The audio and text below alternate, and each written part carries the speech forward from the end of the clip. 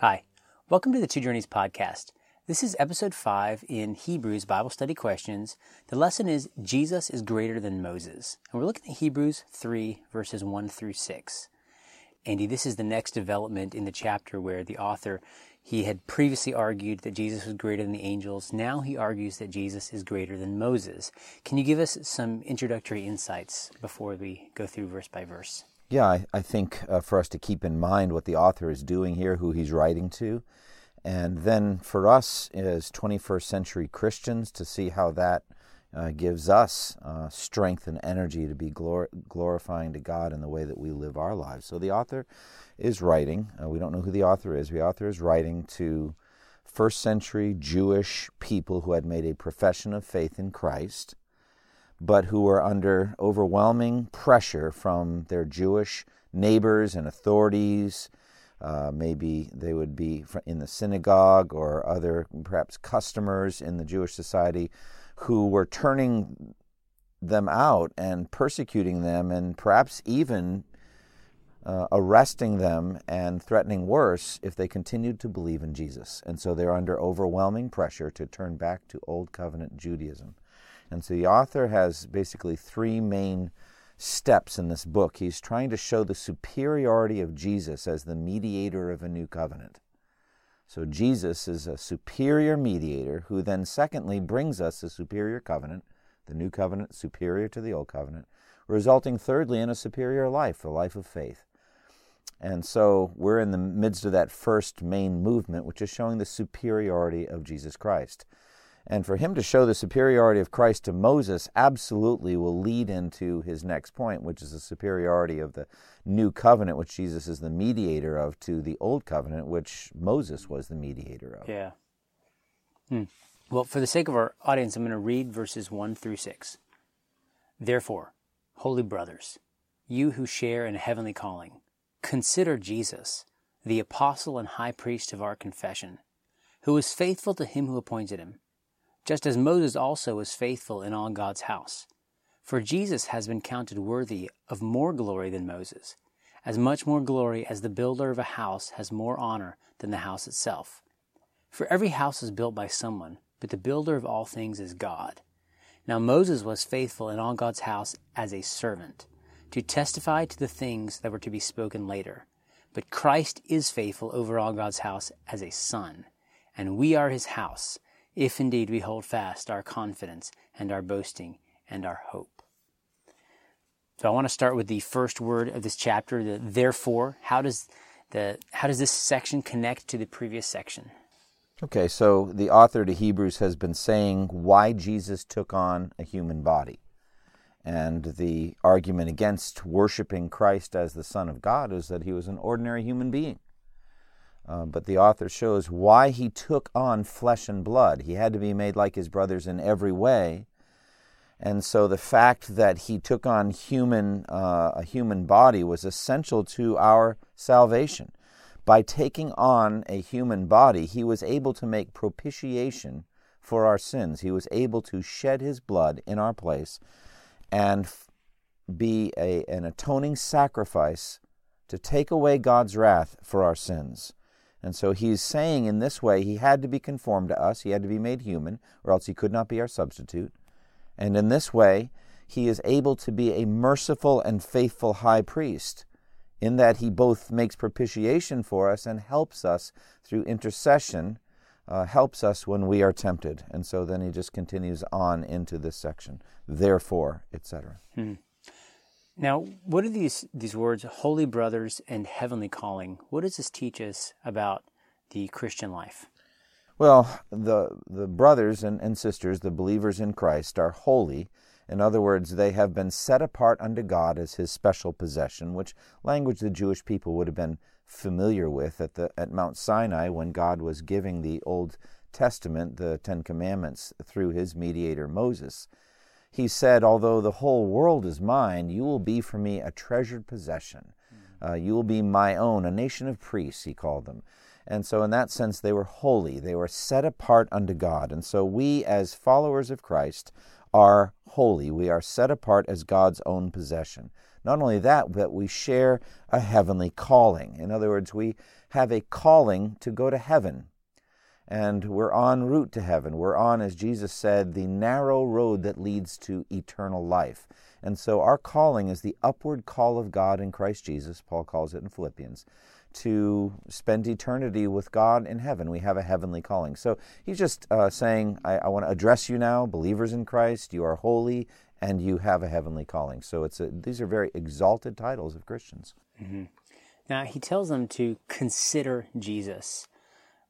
You know, these believers had already come to faith in Christ, so they know Jesus, but what specifically is he telling them when he says, consider Jesus? What is he trying to do to them? He wants to focus their minds.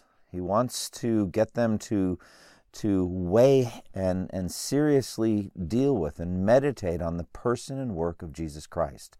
He wants them to focus on Christ, not on their temptations or trials, not on what they might lose if they're kicked out of the synagogue, not what might happen if they're arrested and they lose all their possessions, or even if they're killed. They should focus or fix their full attention on Jesus. And as they do that, they are able to deal with all of these trials in a better way. It's the very thing he was saying at the beginning of the last chapter, when he says we must pay more careful attention, therefore, to what we have heard. So what we think about inevitably affects how we live. And so he wants them to meditate richly and fully on Jesus. Now it says he's the high priest of our confession, and you already mentioned that, mediatory role that Jesus played as the propitiatory sacrifice. What's the significance of the words of our confession? Mm-hmm. Well, our confession is he's the one that we confess. He's the one that we are professing by our words. If we confess with our mouth Jesus is Lord, and believe in our hearts that God raised him from the dead, we will be saved, Romans 10. And so he is the centerpiece of our confession, of our Christian faith. And so we are testifying that we believe that Jesus is the Son of God and our Savior. So that's what our confession means. But the author calls Jesus here our apostle and high priest of our confession. So these are two different offices. The word apostle means sent one, somebody sent with a mission. And so Jesus is really the ultimate apostle. He's the ultimate missionary. He was sent from heaven to earth, from the Father to us. He was sent into the world to do the Father's will, and that is to save all that the Father had given him, John 6. So he was sent on mission by God the Father. He is our apostle, and he is also the high priest. And we're going to talk a lot more about Jesus' priestly ministry. But the priest, what he does is he offers sacrifices and offers prayers and intercessions and offers teachings, those three things in particular. And so that's what priests did for the Jewish people. Jesus is our high priest and even our great high priest. He is greater than any of the high priests in the order of Aaron, as we'll talk about later. So he gave his own blood and body as a sacrifice to God to atone for our sins. So priests do that. They offer sacrifices. And he also intercedes for the people, as we'll learn in chapter 7, verse 25. He ever lives to intercede for us. So he is our high priest, and he also is our teacher. He is the one who taught us the gospel. So in this way, he is a perfect high priest, the high priest of our Christian faith. So the next thing it says about Jesus is that he was faithful to him who appointed him. So let's talk about just the faithfulness of Jesus Christ in all that he did in his life and ministry. Yeah, this is incredible and a great and rich meditation. Some of the greatest teaching on this is in the Gospel of John. Jesus said, I always do what pleases him. I've come down from heaven not to do my own will, but to do the will of him who sent me. And he said, I speak nothing except what the Father taught me to say. And even his own death, he said, I have the authority to lay down my life, and his own resurrection, I have the authority to take it up. But all of this I did by obedience to the command of God. Jesus is perfectly faithful to God. And his faithfulness is his righteousness, because he completely, consistently obeyed the commands of God the Father, the Old Covenant laws and commandments, but also the specialized commandments the Father had given him as our Savior. He was faithful in every respect, never violated a single command that God gave to a Jewish man, and more than that, he was willing to lay down his life as a sacrifice, and that command also he received from the Father, faithful to everything. And so the faithfulness of Jesus is overwhelming. And so again, the author is pleading with these Jewish professors of faith in Christ to not turn their back on Jesus. Look who he is.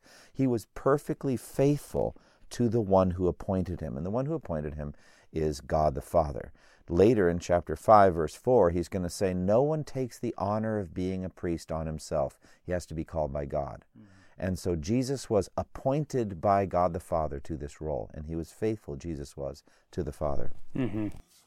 Now, next we begin the comparison of Jesus being compared with Moses, and it says Jesus has been counted worthy of more glory than Moses.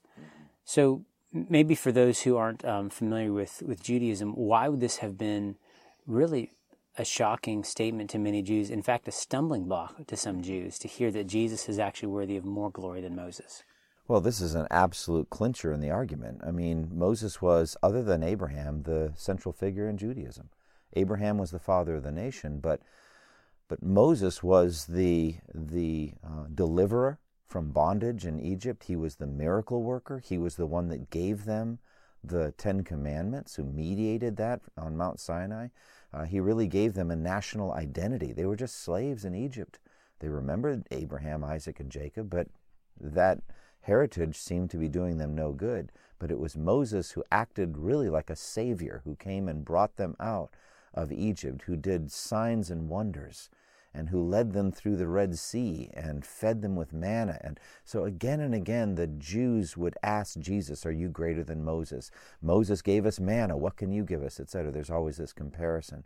And so there is this sense of the greatness of Moses. Now, the author here is honoring and respecting Moses. He says Moses was faithful as a servant in God's house. So he was a faithful man. Jesus was also faithful. But here he's saying that Jesus is worthy of greater honor, or greater glory than Moses. And that's an amazing statement. It's the kind of thing that would immediately cause Jews to recoil in horror or to say it's blasphemous because of the reverence with which the Jews held Moses. Now, in explaining this, he talks about like the building of a house. He says, as much more glory as the builder of a house has more honor than the house itself. So it sounds like in this that Jesus is the builder, right? So what is this? I guess first, what is the house? Well, the author, thankfully, even in this section, doesn't leave us to wonder the answer to that question. He says, we are his house if we hold on to our faith. So that's in verse 6. So the house is a metaphor. It's an architectural metaphor. Paul does the same thing in the book of Ephesians. There he uses the language of a temple. In 1 Corinthians 3, he talks about building a building on a foundation, building with good materials like gold, silver, costly stones versus wood, hay, and straw. So we've got that architectural imagery going. We also have both in Ephesians 4 and in 1 Corinthians 12 a physical or biological image of a body. So the church, the followers of Christ, are like a body. Jesus is the head. We are the members of the body. But here we have an architectural image. And so we are his house. Also, we have maybe perhaps not just an architectural image, because he does use the word builder, but also somewhat of a family image that you could think of in terms of a household, like a family, a household. And so he's going to compare Moses to Jesus concerning this house. So Jesus is worthy of a greater glory than Moses because he built the house. Moses is just a servant in that house. Yeah, so can you tease that out as to how was Moses a servant in the house? And then just how does that help us think about who we are in God's house? Amen. I think that the powerful image here, Jesus is the builder of the house, and we, the people, are the house. So Jesus is the builder of us. And this is true in every respect. Again, going back to John's Gospel. John chapter 1, just at the beginning, it says, in the beginning was the Word, and the Word was with God, and the Word was God. He was with God in the beginning. Through him, Jesus, the Word, all things were made, and without him nothing was made that has been made. So that's that construction image.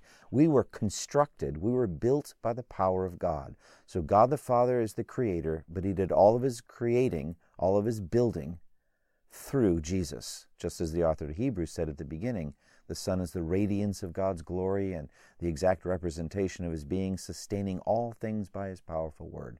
And so Jesus is the creator along with the Father and sustainer of everything. And we're included in everything. We are physical creations and spiritual creations. And Jesus built us.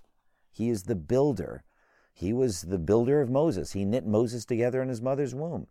He held in Moses' body together every day of his life. He orchestrated the events of Moses' life. Jesus built Moses. And Jesus built every Jewish man, woman, and child as the creator. And so the honor and glory of the house goes to the builder. He made it beautiful and majestic and glorious. And we're part of it. Peter uses the image of living stones in it. We are living stones in the house of God.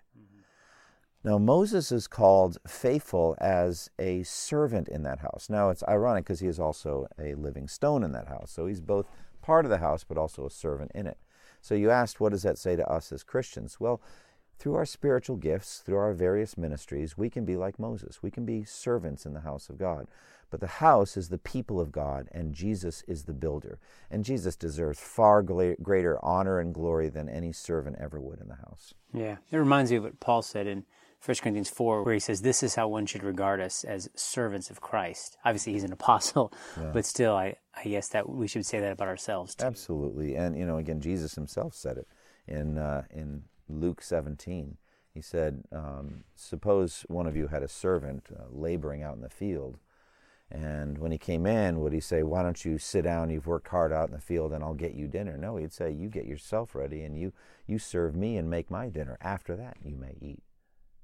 Would he thank the servant for doing what he was told to do out in the field? So you also, when you've done everything you were commanded to do, should say, we are unworthy servants. We have only done our duty.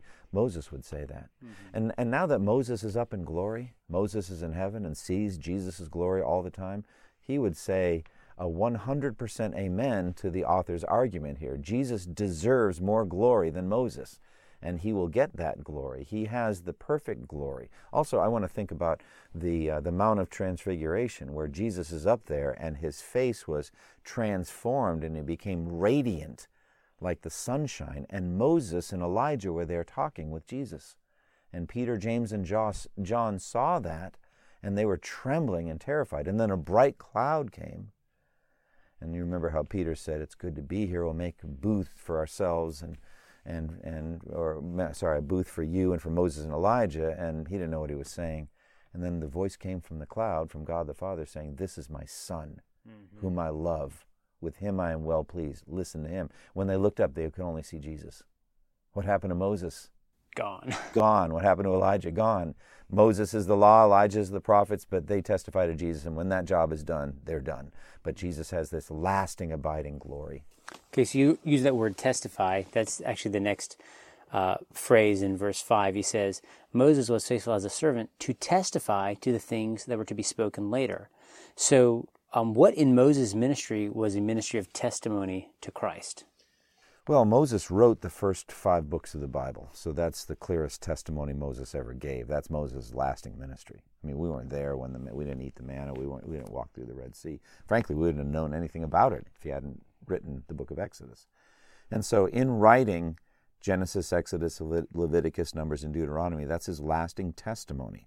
And Jesus said in John chapter 5, Moses testified about me, for he wrote about me.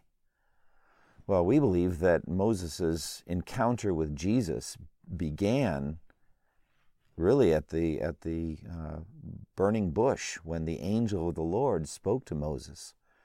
And Moses was attracted to this bush and came over, and he was told by the angel of the Lord, speaking out of the bush, do not come any closer, and take off your sandals, for the ground on which you're standing is holy ground.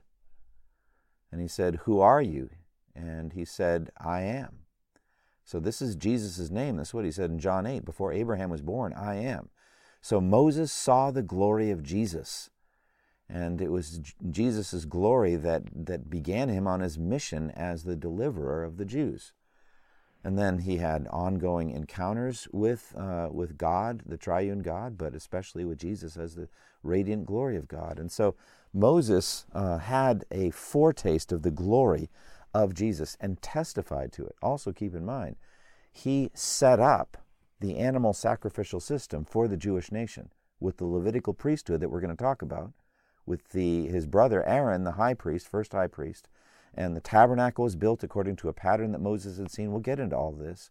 But it was through the man Moses that all of this animal sacrificial system was mediated to the Jews in an organized way, and all of it testified to Jesus. It all pointed ahead to the sacrifice Jesus would give for our sins. Right. So Moses testified to the glory of Jesus. That makes total sense. Now, in the last verse, verse 6, he says, but Christ is faithful over all God's house as a son. So you've already mentioned the son, Mount Transfiguration. This is my son. Listen to him. And he says, we are his house. You've talked about that, how we are God's house, the living stones being built. But then he says, if indeed we hold fast our confidence and our boasting and our hope. Why the word if?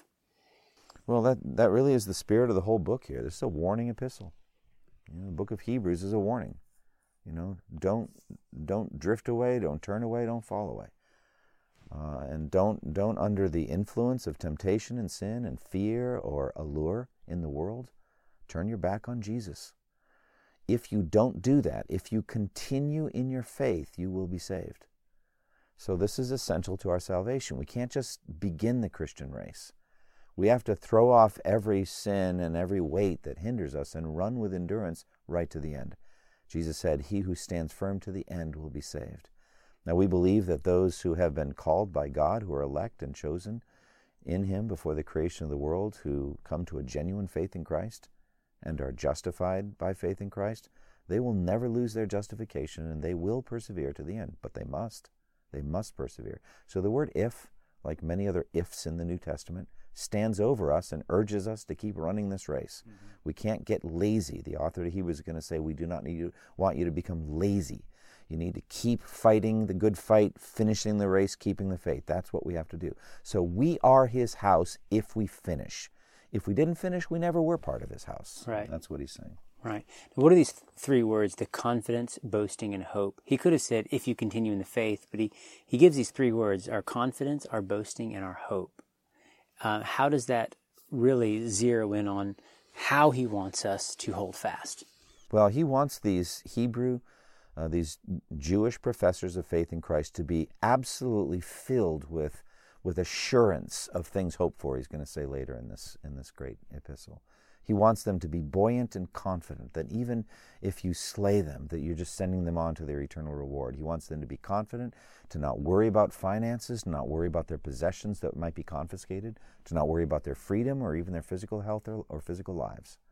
He wants them to have a confidence in Christ that is so powerful in evangelism, because he knows that is the only way that these Jews who had not yet professed faith in Christ could be woken up from their rebellion and from their sinful death, really being dead in their transgressions and sins, to come to Christ. And so he wants them to be bold and confident. So there's that sense of assurance, of confidence. The opposite is unbelief, really. If you don't have that confident assurance, then that really is a form of unbelief. Do you want to say any final thoughts on verses 1 through 6? Well, it's a magnificent section. What it urges me to do, first and foremost, is just meditate on Christ all the time. Think about his greatness. And think about the greatness of Christ when I'm tempted to sin. Think about the greatness of Christ when I'm tempted to think about how great my service is. I'm just a servant in God's house and nowhere near as impactful as Moses. And Jesus is greater than Moses. He's vastly greater than me. Now, I want to be faithful as a servant in God's house. I want to be faithful to do my ministry. But Jesus is the one who deserves glory as the builder of the house. I want to be a servant in the house, but Jesus deserves all glory and praise and honor for my life, for your life, Joel, for all of those who listen to us, for everything we do. Jesus gets the glory. Amen. Well, that was episode 5 in Hebrews, chapter 3, verses 1 through 6. Please join us next time for chapter 3, verses 7 through 11. We'll talk about this warning, do not harden your hearts. He says, today, if you hear his voice, do not harden your hearts as in the rebellion. Thank you for listening, and God bless you all. Thank you for listening to this resource from twojourneys.org. Feel free to use and share this content to spread the knowledge of God and build His kingdom. Only we ask that you do so for non-commercial purposes and in accordance with the copyright policy found at twojourneys.org.